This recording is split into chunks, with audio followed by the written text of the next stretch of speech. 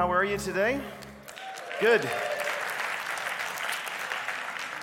First of all, I want to welcome all of our other campuses. It's great to have you guys join us. I want to spend the next couple of minutes before we get into the Word of God. Luke 18, verse 18 to 30. If you want a head start, turn in your Bible there. Luke 18, 18 to 30. I want to pray for our moms, though, ahead of time. Actually, I want to pray for a few things.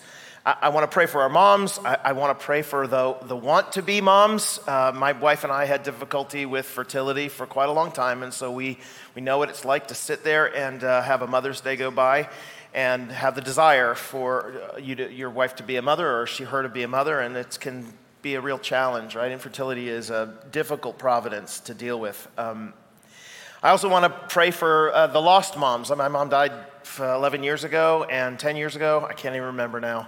But every Mother's Day for some of us is a difficult reminder that our moms aren't around. And I also want to pray for the moms who are facing difficult decisions today. You guys know that in the last week or so, we've faced some really interesting political news. Roe versus Wade is probably going to be undone, and that's going to go back to the states. And so this creates all sorts of questions about abortion and stuff. You just need to know that as a church and as Christian people, we believe that life matters, no matter where it is, whether it's in the womb or beyond. So that doesn't mean that we're Republicans or Democrats or anything like that. We just think that life matters and should be protected at every point. And so there are lots of women who are put in very difficult situations. They got pregnant in ways that they didn't expect, and they're facing even decisions today. So we want to pray for them and pray God's blessing on them and His wisdom for them as they have to make these decisions, that His way would be clear to them. So let's pray together. Father, I'm thankful for moms. I'm thankful, Father, for all of those who you've blessed with children. And I'm thankful, Lord, that, you look back on my own life and I'm a product of my mother's care and her love. I watched my wife parent our kids, and their holiness and their love for you and their good attitude toward the world and life is largely due to her faithfulness. I'm thankful for her, and I pray, Father, your richest blessing on her. And all the other moms, Lord, if we all took time to stand up and give announcements about our mothers and how much we feel about them through a microphone, it would take days and days and days. They are magnificent people, and I'm thankful, Father, that you've blessed us with them. Father, I know that there are some in your providence who can't have children or haven't had them yet and desperately want them. God, I'm going to pray this morning that you would answer them and their prayers like you answered Hannah's prayers. That, Lord, you would grant them joy. That you would deliver them from the barrenness, and ultimately, Father, you would give them a testimony of your goodness in this time. We also want to pray, Father, for all those who are remembering our moms and the difficult emotions that come along with that. I pray, Lord, that you would help us to remember them well, that you would bring a kind of comfort and peace upon us, Lord, even though our moms have gone on. And I pray, Lord, that, you would help today not to be a heavy thing, but instead, Father, that the warm memories would come back and we would remember with smiles and tears all the great things that they meant to us. And ultimately, Lord, there are moms who are would-be moms, Lord, who are facing real questions today. I pray, Lord, oh God, I pray that you would give them light in their darkness, that through your providence you would block the way for them to be making dangerous, terrible decisions for the life of their child. And Father, they would choose life. I pray, Father, that the church and others would surround them with love and all that's needed for them to move forward in that decision. And I pray that 18, 20, 30, 40 years from now, they'll be taking pictures of their children who they dared to have in very difficult circumstances, Father, and that you would fill them with the warmth in their heart that they made a decision that honored you. So, Father, we pray for our nation, our country, the decisions of our government, and all of those things, Father, that ultimately they would be life-giving. And would you find us people of life? In Jesus' name, amen. Luke chapter 18, verses 18 to 30. We are in the middle of a series. This is the second week. Our series is called On the Money.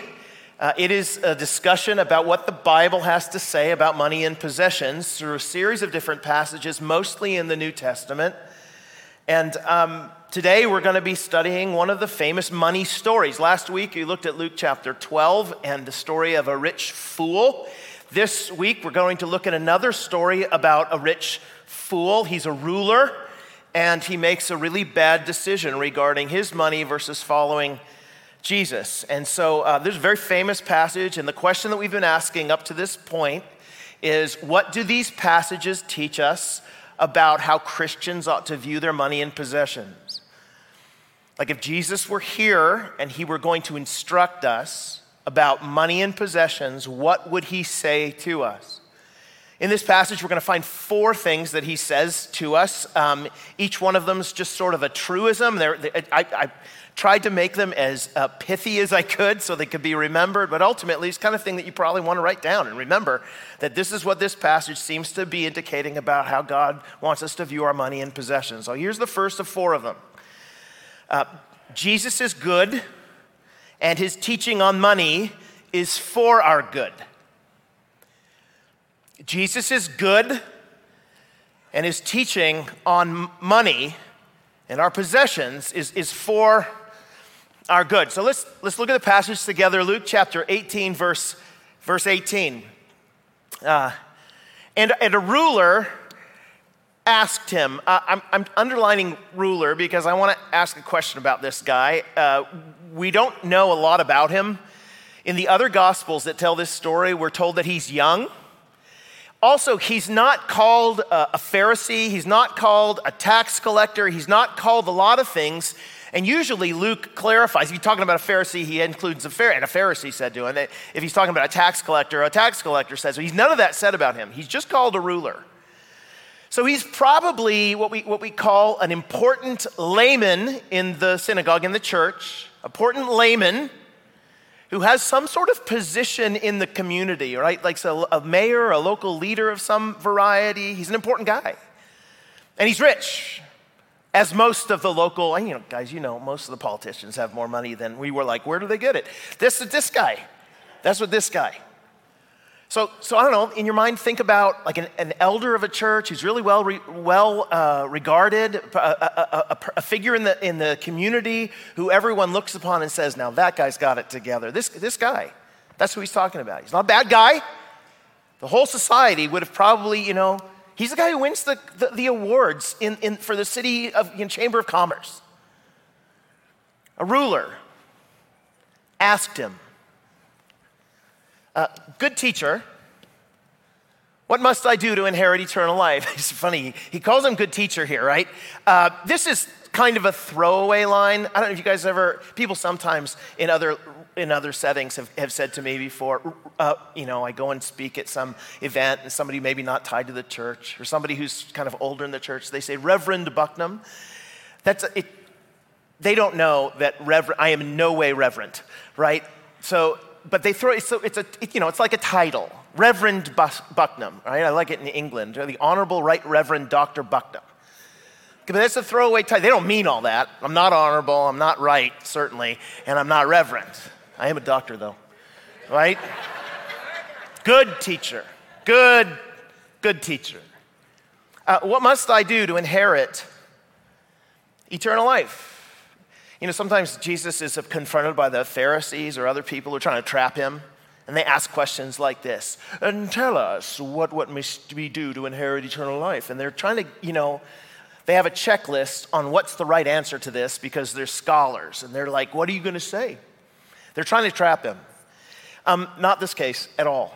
This is a legitimate question from this guy. He is a faithful, warm-hearted, important guy in the community, and he's basically asking the question, how is it going to be that when I stand before God at the final resurrection, when he judges the whole world, how can I be sure that I am on his side? Look, this is an evangelist's dream question. Excuse me, evangelist, I want to know how to be saved. That's the question. Jesus said to him, you expect the answer right away, don't you? But he's got something. Why do you call me good? No one's good except God alone. Have you ever spent time like you in a prayer meeting or with somebody else who's praying? We love to use certain words when we pray. Just God, I just want to just be just here, just now. And the word just is used. If you're new to the faith, I'm going to tell you that ahead of time so that when you go to the prayer meeting, you're like, why does this guy love the word just? The other word that we love to say is, oh, Lord, we just, Lord, we just, Lord. Lord, you are such a just Lord with the Lords of justs. We use the word Lord Jesus, like it's his first name, right? Lord Jesus, Mr. Jesus, Lord Jesus. And then after the prayer, I have on occasion said to somebody, do you think he's the Lord? I mean, I've said that to some people whose lifestyles in no way reflect that he's the Lord. Is he the Lord? This is the question, right? I know you meant it as a throwaway line. It's just something you say. I get it, good teacher. But do you know what you're saying? I'm like, why do you call me good? Because if you're calling me good, you do know that the only one who is good,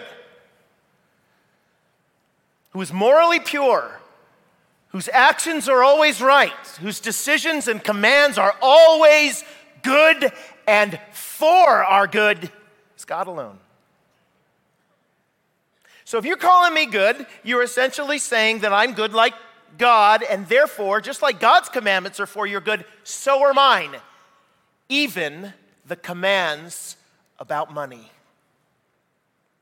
Look, my point here, just as we pause, is Jesus is not trying to ruin our fun when he teaches us about money and possessions. He's not trying to keep us from something good. He's trying to give us something good. Seriously, so many of us, when we think about the money and possession, I don't want to go to church. They're talking about money right now, and I don't like what they have to say. You know what I mean? It's going to ruin my life, I swear, if I listen to all this sort of stuff. But his commands are good, and therefore are good. I'll give you an example.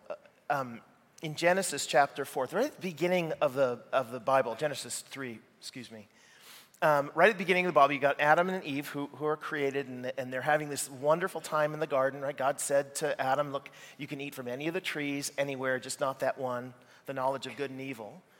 Right? The tree of the knowledge of good and evil, don't do it. Okay? It's just I only have a little circle. It's coned off. Just leave it alone. Huge orchard. Just leave that one alone. All right. So they live happy and healthy, naked. It's great. Okay, no.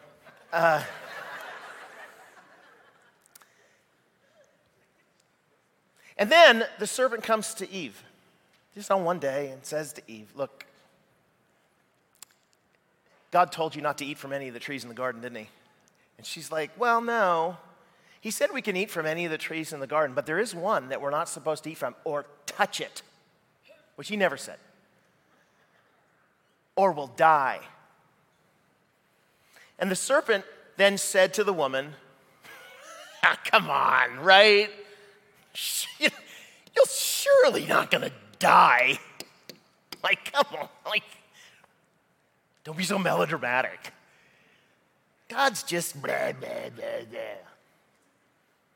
See, here's the thing. God knows that when you eat of it, your eyes are going to be open. Don't you want open eyes? Like if given the choice between open eyes and closed eyes, open eyes are better. Your eyes are going to be open. And you'll be like God, knowing good and evil. Don't you want to be like God? See, here's the thing. God, He is kind of selfish. He wants certain things for himself, and he doesn't actually want to share. I know it looks like he's good because he gave you the whole garden, but if he was really good, he would have given you the whole garden, and he would share with you this stuff, but by keeping it away from you, he's kind of a selfish jerk, don't you think? Don't you think? Of course, she's like, yeah. And she buys it, and here we are. But I want you to see at the very beginning of all of this, was the questioning of goodness of God. Like, the world is in the state that it's in because we question the goodness of God and the goodness of his commands. Rejection of God, it starts when we doubt that he's good and doubt that his commands are for our good, but they are for our good. I was in Australia a number of years ago. One of the beauties of living down under in New Zealand is that you go on vacation, holidays on vacation to Australia. And so we went to Australia. I had a good friend who lived just north of Brisbane. And I remember getting out of the car and we were walking toward the front door. His name's Alan. And he said there were these little frogs. They had bright things on the back. And they were hopping like all over his path to his door. And I was like, "Oh, tree frogs." And I reached down and he goes, "Don't touch the frogs." And honestly, in my mind, I was like, don't be an idiot. Like, I love frogs. I'm going to pick it up and he's going to hop all over me. When I was a kid, we used to do that in the Northwest, right? Find a tree frog, you chase him and you grab him, he hop all over you. He said, "Don't touch the frogs. They'll kill you." That little frog's going to kill me? No way. Actually, yeah, most things in Australia kill you. Did you know that? Did you know that? Seriously, he told me also when I got inside, also while you're here, don't reach into any of the bushes because that'll kill you too, because they have these redback spiders and they'll come bite you and you're dead like within minutes. Oh, also in the morning, you might find across the street on the play structure, there'll be these brown snakes, which are really aggressive and like the third most poisonous snake in the world, and they'll be wrapped around the jungle gym. But they'll go away soon. Now, here's the thing. I'd never been to Australia before, really. I didn't know all that about Australia, and I have a choice to make. Either I'm going to listen to what my friend Alan is commanding me, or I'm going to not listen to what my friend Alan is commanding me. Because, he could be telling this to ruin my fun, right? Because jungle gyms are fun, frogs are fun, spider not so much, but like playing in the bush, that's fun. So I have a choice to make. Either I'm going to listen to him or I'm not going to listen to him. You know why I listen to him? Because he's never done me wrong. He's never played some weird joke on me. The tone of his voice is pretty serious. And ultimately, deep in my heart, I know that my friend Alan is actually for my good. He does not want me to die by frog. His track record proves his character. The track record of God in your life, what does it prove? Christian, even when you did not know what was happening, even in the darkest valley, as you look back on it now, what did his actions prove to you? That he was trustworthy or not? He is good. Your life is an evidence of his goodness. What you have because he's good. And his commands are for our good. God is not going to choose you. He's not going to save you. He's not going to give his son's blood for you to ruin your life.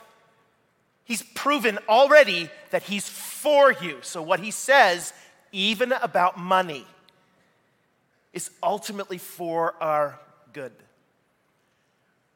So what does he say about money? Second thing then. Well, he says that our money can be more than money. Our money, it can mean more than just money to us. Look at what happens in this story.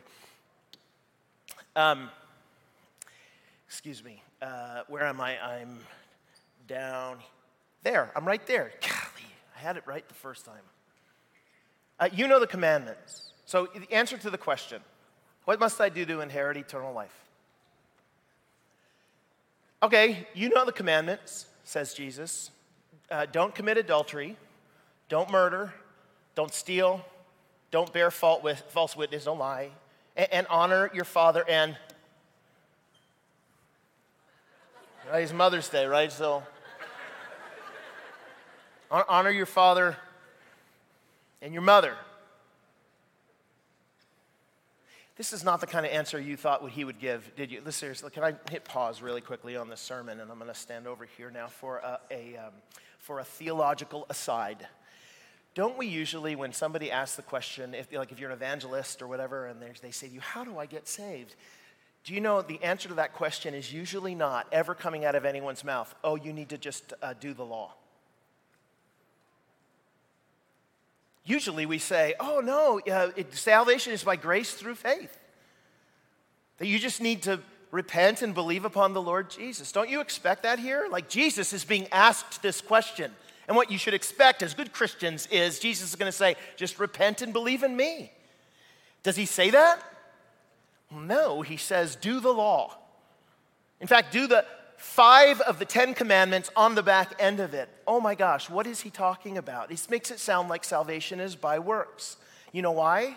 Because salvation is by works. Seriously, here's the problem. God has given his law, and he said to all of us, you must be perfect as your heavenly Father is perfect. So here's the law. You have to keep it perfectly. Ready? Set, go. Like half of you just failed because you thought something bad about me right there. I know you did. I hate his pants. Look, there you go. See, the problem that we have is actually that we don't keep the law. Oh, I keep it better than most. Doesn't matter.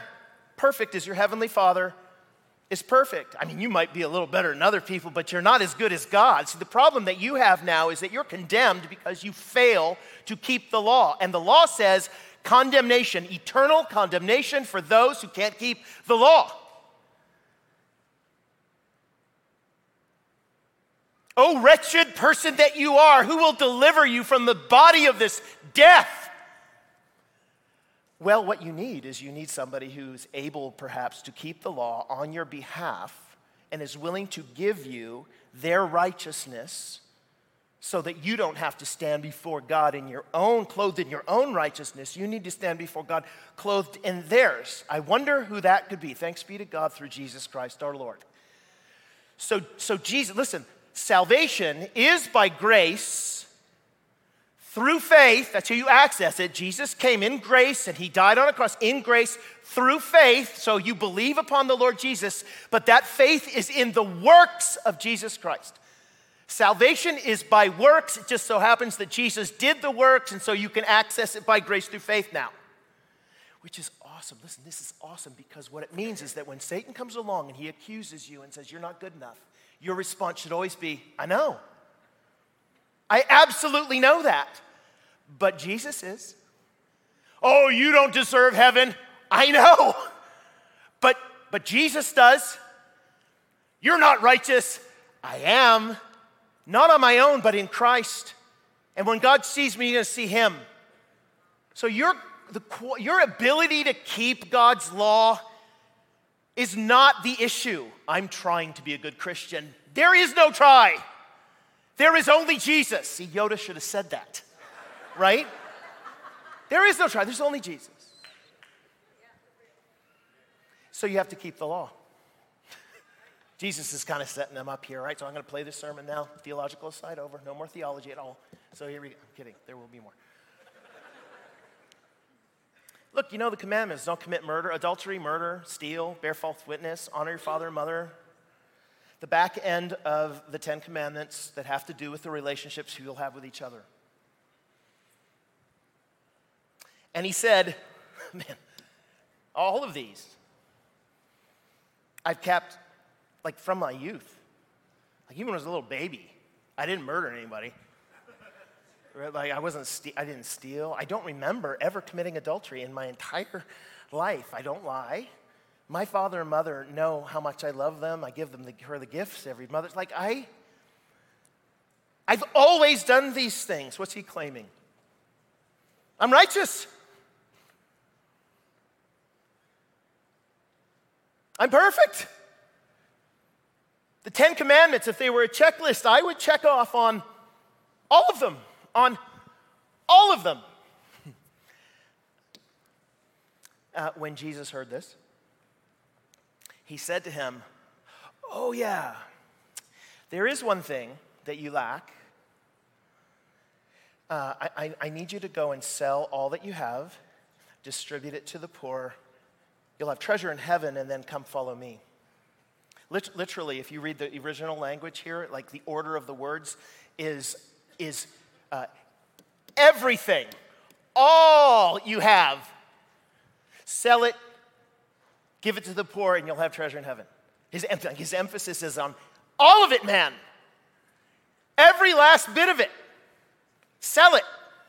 Give it to the poor. And then, come follow me. We should ask the question, of course, why does Jesus add this command?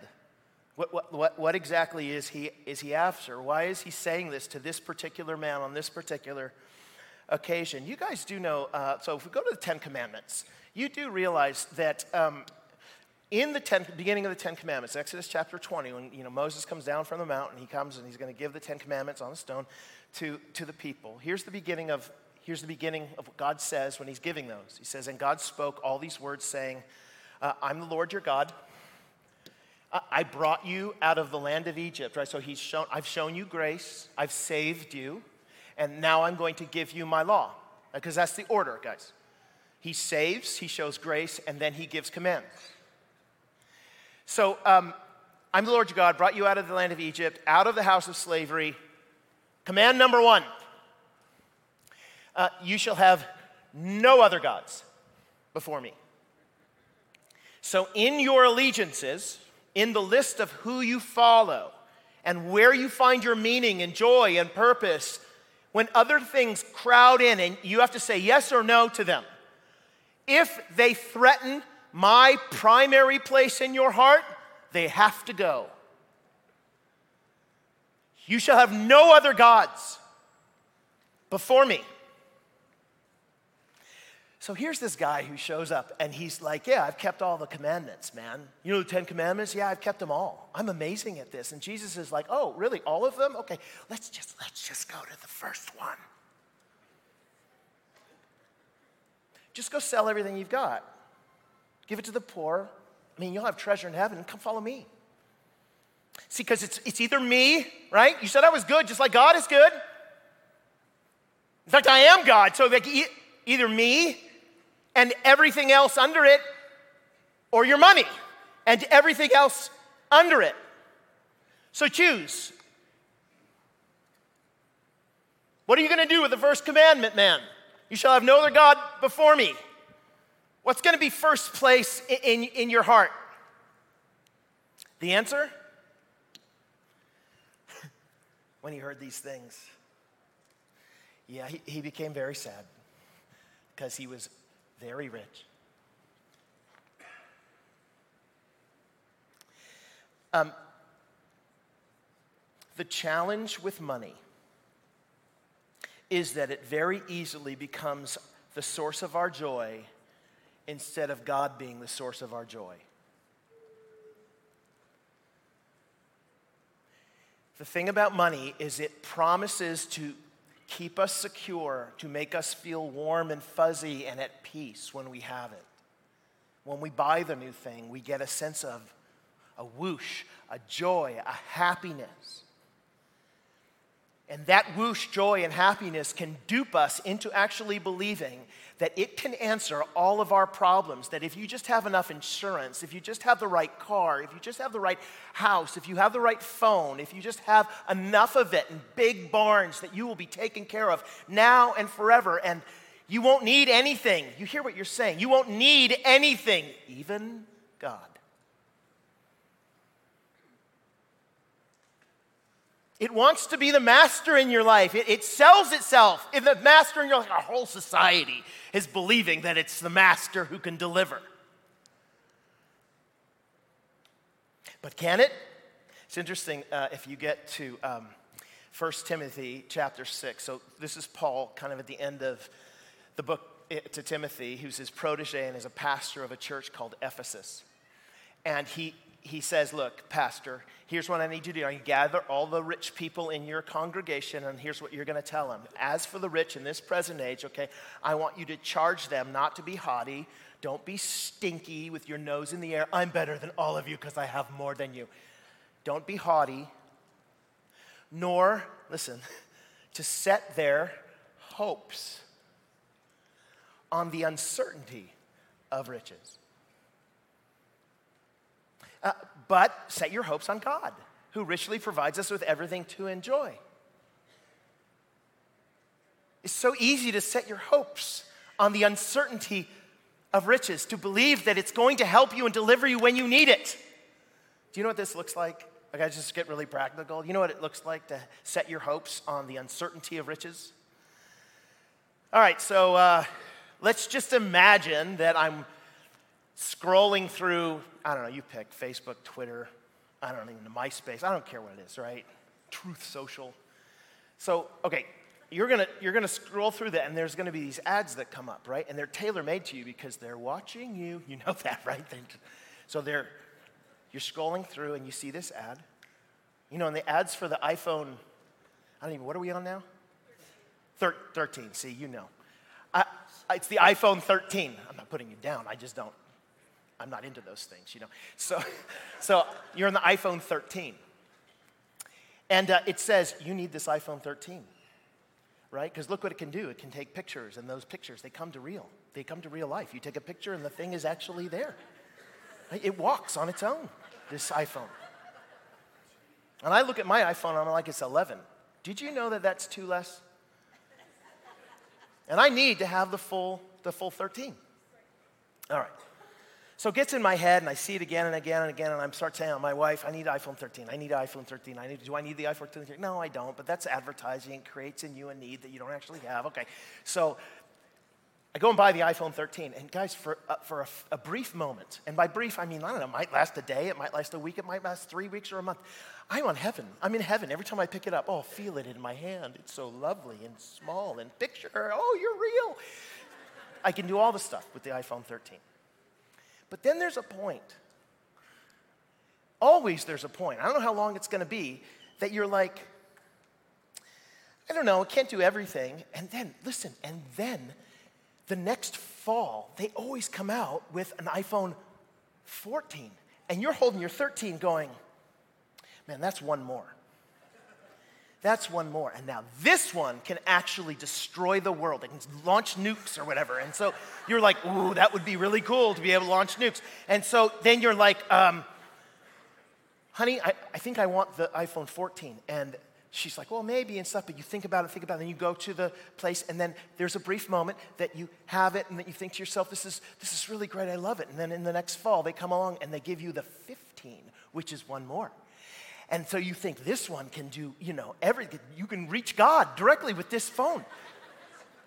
And over and over and over again. And listen, we keep doing it. And the reason we keep doing it is because of that whoosh. Because of that moment, we think, yes, but if I keep doing it enough, I will finally get something. I will finally buy enough or find the right product that will settle in my heart this tension. It will give me peace and contentment, and I will finally be able to have something where I say, I'm at rest. Walmart says, save money, live better. I want a better life. Walmart can give it to me. I'm sorry. You've been to Walmart? But this is the sales pitch. And so you understand when Paul says, it's uncertain, you hear what he's saying, it's uncertain. He never fulfills you. When we were looking for this contentment and we never actually get it in money, but we keep going back to the trough and eating and eating and eating and eating and eating, and now we're fat and we got every conceivable thing in our house, and we're still horribly sad and empty. It's like someone sold us a bad bill of goods. Jesus isn't like this. Here, I'll show you how Jesus isn't like this. The Apostle Paul, same guy who wrote these things, In the book of Philippians, he has received a financial gift from the church in Philippi through the hands of a messenger named Epaphroditus. They didn't have a chance to give it, but finally they show up. He's in prison. He doesn't have anything. In prison in those days, they didn't like provide you a blanket or food or anything. You needed people to pay for your food and all that stuff. And so finally they give him money so he can buy food. So he said, look, I rejoiced in the Lord greatly that now at length you have revived your concern for me. You gave me money. Look, you were indeed, I'm not being negative toward you, he says. You were in concern, but you just didn't have the opportunity. I understand. There's barriers in the way. But here, I need to be clear about something, he says. You've given me this gift, this financial gift that's going to help me, but I need you to know that I'm not speaking of being in need. I know I was in prison and didn't have any food, but I wasn't in need. For look, I've learned in whatever situation I am to be content. Wouldn't you like to know that? Seriously, would you like to know how to do that? When it's good or bad, when you're rich or poor, when you win, when you lose, you can be content. He says he learned how to do that. Look, I know how to be brought low. I know how to abound. In any and every circumstance, I have learned the secret of facing plenty and hunger. Do you want to know the secret? Buy my tapes. No, just kidding. Isn't that how it goes, though? Right? I've learned the secret of facing plenty and hunger, abundance and need. And here's the verse that you put on your shirts right before you go into the ring to punch people. I can do all things through him who strengthens me. What kind of all things? Well, to be rich or poor, to have much or little, to win or to lose. See, all of that doesn't ultimately matter. You know why? Because I've got Jesus, and he's enough. You want the secret of contentment? Turn away from the riches. Sink into Jesus. All of your expectations that you have in riches, turn to him and say, no matter what happens to me, no matter what you provide, I know I'm going to have treasure in heaven, which is you. I'm going to sell everything I have, if necessary, to buy the field that has that treasure in it. So I can be content, finally.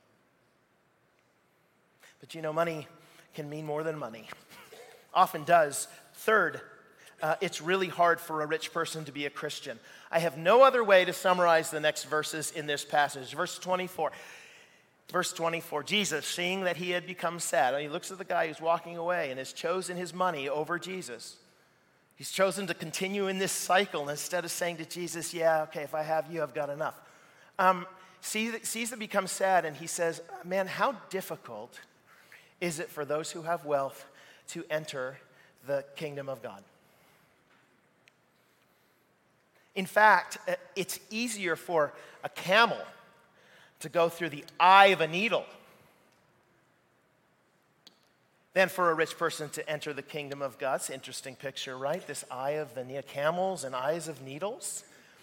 So this sounds crazy, doesn't it? He basically makes it sound like camels are really big and eyes of needles are really small, and so that's not going to work. So people throughout the ages of the Christian church have tried to say, oh, okay, look, he's just being a little crazy here. It's not impossible for a rich person to be a Christian. Instead, what they have to do is kind of just kneel down a little bit and bow their head to Jesus. So people have come up with an idea that there is this gate, this small gate that goes into the city of Jerusalem, and that when camels who are really big come to it, they have to kneel down to go through it, and that's called the eye of the needle, okay? There is no archaeological evidence anywhere for this. Some preacher made this up one day, and everyone's run with it. It's not true. There's no such thing. The early church fathers were like, yeah, this is really hard. That word camel must be rope. Like some scribe just decided, I'm going to screw everything up and make it camel. Now, it can't be camel. It's got to be rope. because we can put a rope. I mean, ropes are hard to get through eyes of needles, but you can twist it all up and you can shove it through and pull, pull, pull. See, it's just really hard. It's just really hard. The problem is, the image, as crazy as it sounds, is meant to illustrate the impossibility of it. That's his point, as you'll see. It's impossible, he says. Look, camels are the biggest creatures of they're like moose. They're huge. And eyes of needles are the smallest holes that we have. Big things don't go through little things. Broad is the road that leads to destruction, and narrow is the way that leads to life.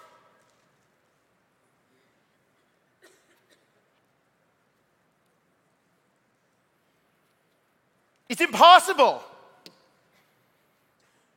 See, those who heard it, they said, well, then who can be saved? See, you only ask this question if you think, dude, he just said that everybody who's rich can't be a Christian. And don't you think that rich people who have the riches, isn't that a sign of God's blessing on them? Don't we have literally, we have signs that say blessed. And we put them up when we have money. These guys are like, yeah, see, that's a sign of God's kindness on you, right?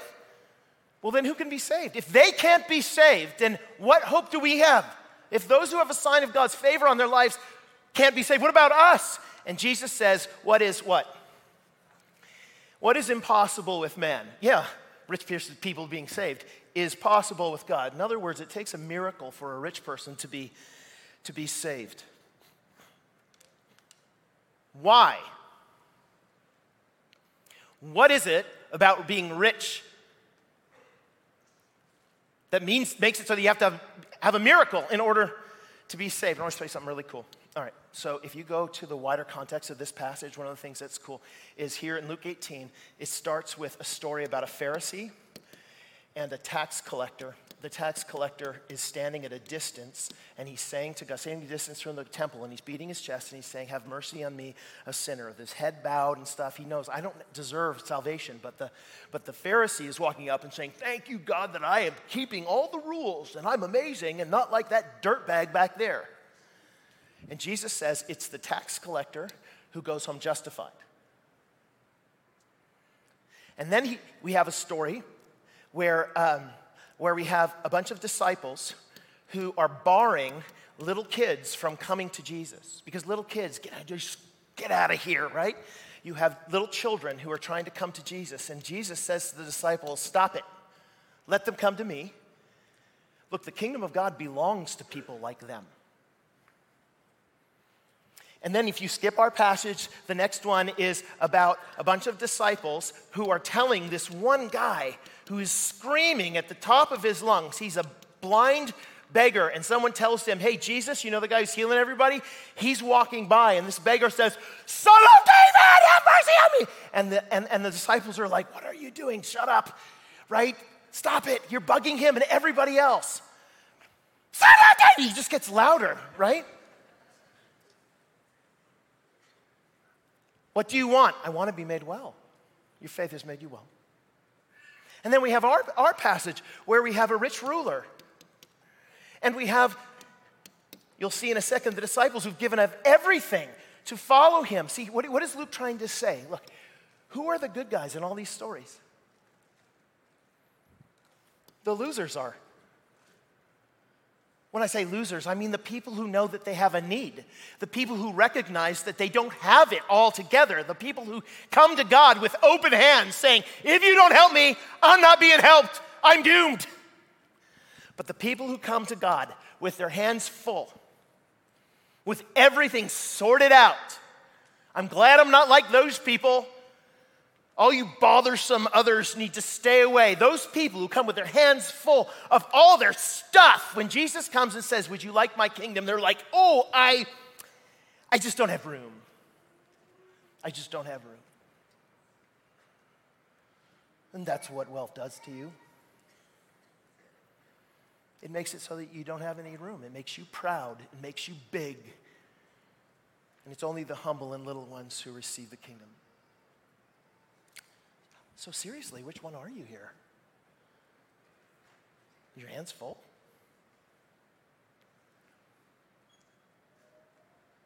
Sometimes preachers get people in their congregations saying when they go into money series, they say stuff like, listen, I know you're doing this, you just want my money. You know what my response always is? You're right, I do.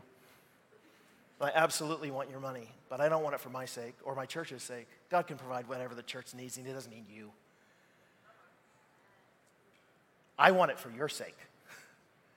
I want it for your sake because I'm trying to save you from the frogs.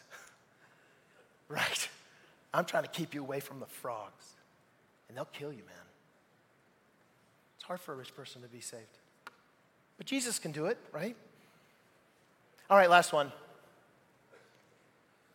You can't outgive God. All right, Peter said, so he sees this guy walk off, and Jesus says, man, it's impossible for these, but God, I can save rich people, it's really hard. And then Peter speaks up, God bless Peter. Hey, Jesus, did you notice that we left our homes and we followed you? Like we've done the exact opposite than that guy did. And what's going to happen with us? We've sacrificed a lot to come. When he says this, he's looking around at guys who left their tax collecting business, very lucrative business, to follow Jesus. He's looking at guys who left their nets, their jobs to follow Jesus. Guys that left their families who said, I don't want you to go follow Jesus. They chose Jesus over all of that. What about us? What about those who've given everything we have to follow you? And Jesus said to them, truly I say to you, you need to listen very closely to me because what I'm about to tell you is legit.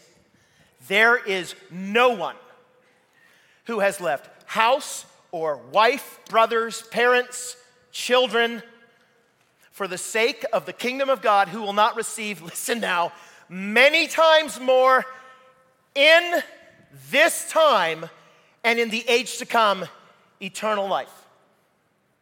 You cannot outgive God. There is not a single sacrifice that you will ever make for the kingdom of God and to follow Jesus that Jesus will not repay you many times over in this time. Now, when I say that, the prosperity preachers are like, that's right.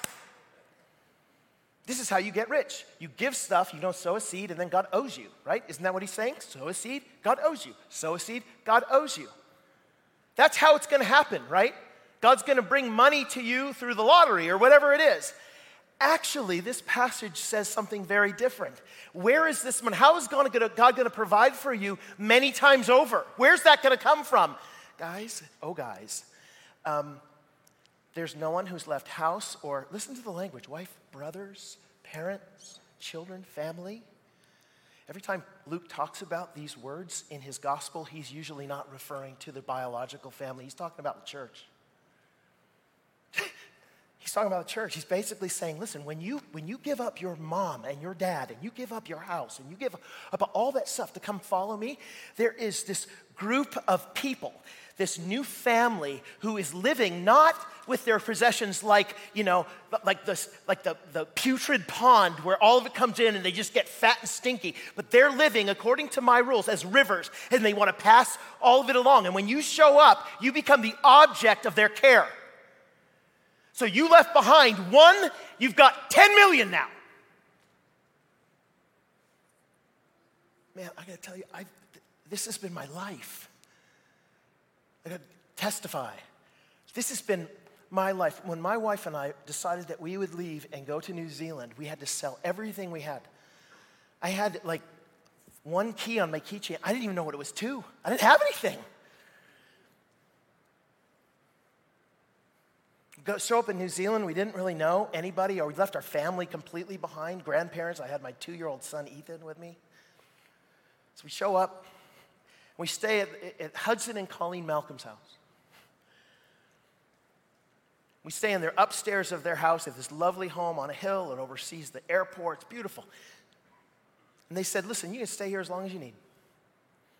I know you're going to be looking for a house and stuff. You stay here as long as you need. And over the next month or 2 months that we were there, my son had surrogate grandparents. They would carry him out to the koi pond and he'd look at the fish. He loved diggers, excavators. Every time he saw an excavator, ooh, digger. Hudson would walk him down the street and look at every digger everywhere.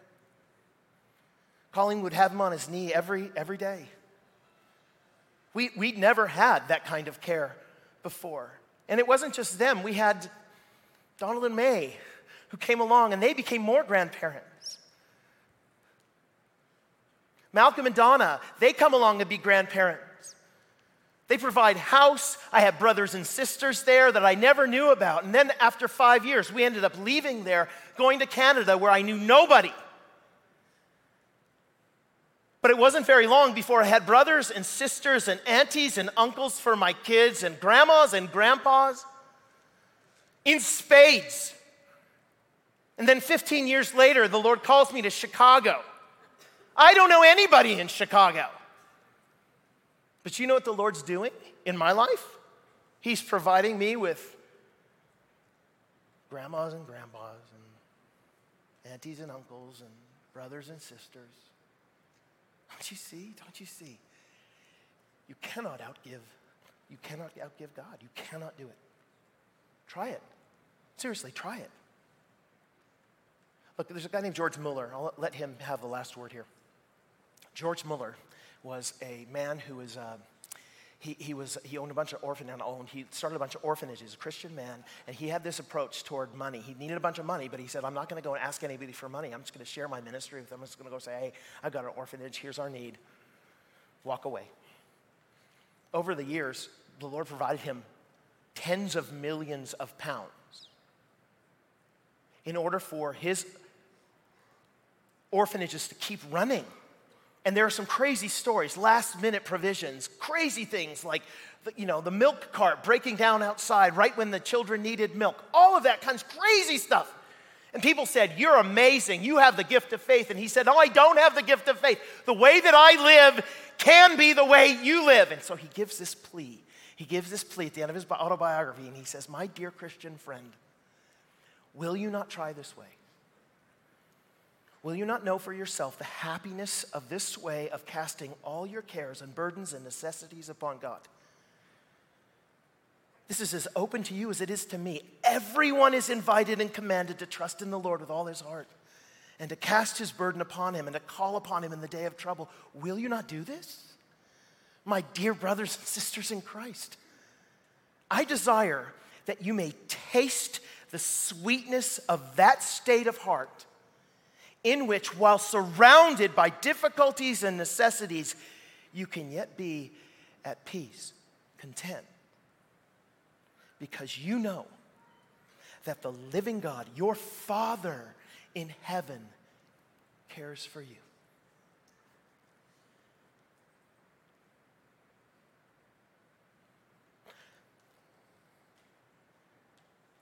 So are you going to empty your hands or not?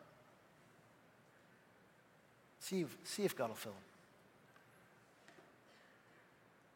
Let me pray. Father, I'm thankful for your goodness. I'm thankful for this passage with such a rich warmth to my heart. A reminder, Lord, that there is nobody on the earth who can sacrifice more than what you can give. And so I pray, Lord, that would be the case. Would you convince us of your goodness and your interest in all of those things, Lord? Fill our minds with your goodness. Taste and see that the Lord is good. And I pray, Father, that we would see in 5, 10, 15, 20 years, that we would look back and each one of us would give testimony to the times in our lives where we have emptied our hands and we have seen you fill them in miraculous, amazing ways. And we will give praise and honor to our good, gracious Heavenly Father who cares for us. So we pray it in Christ's name. Amen.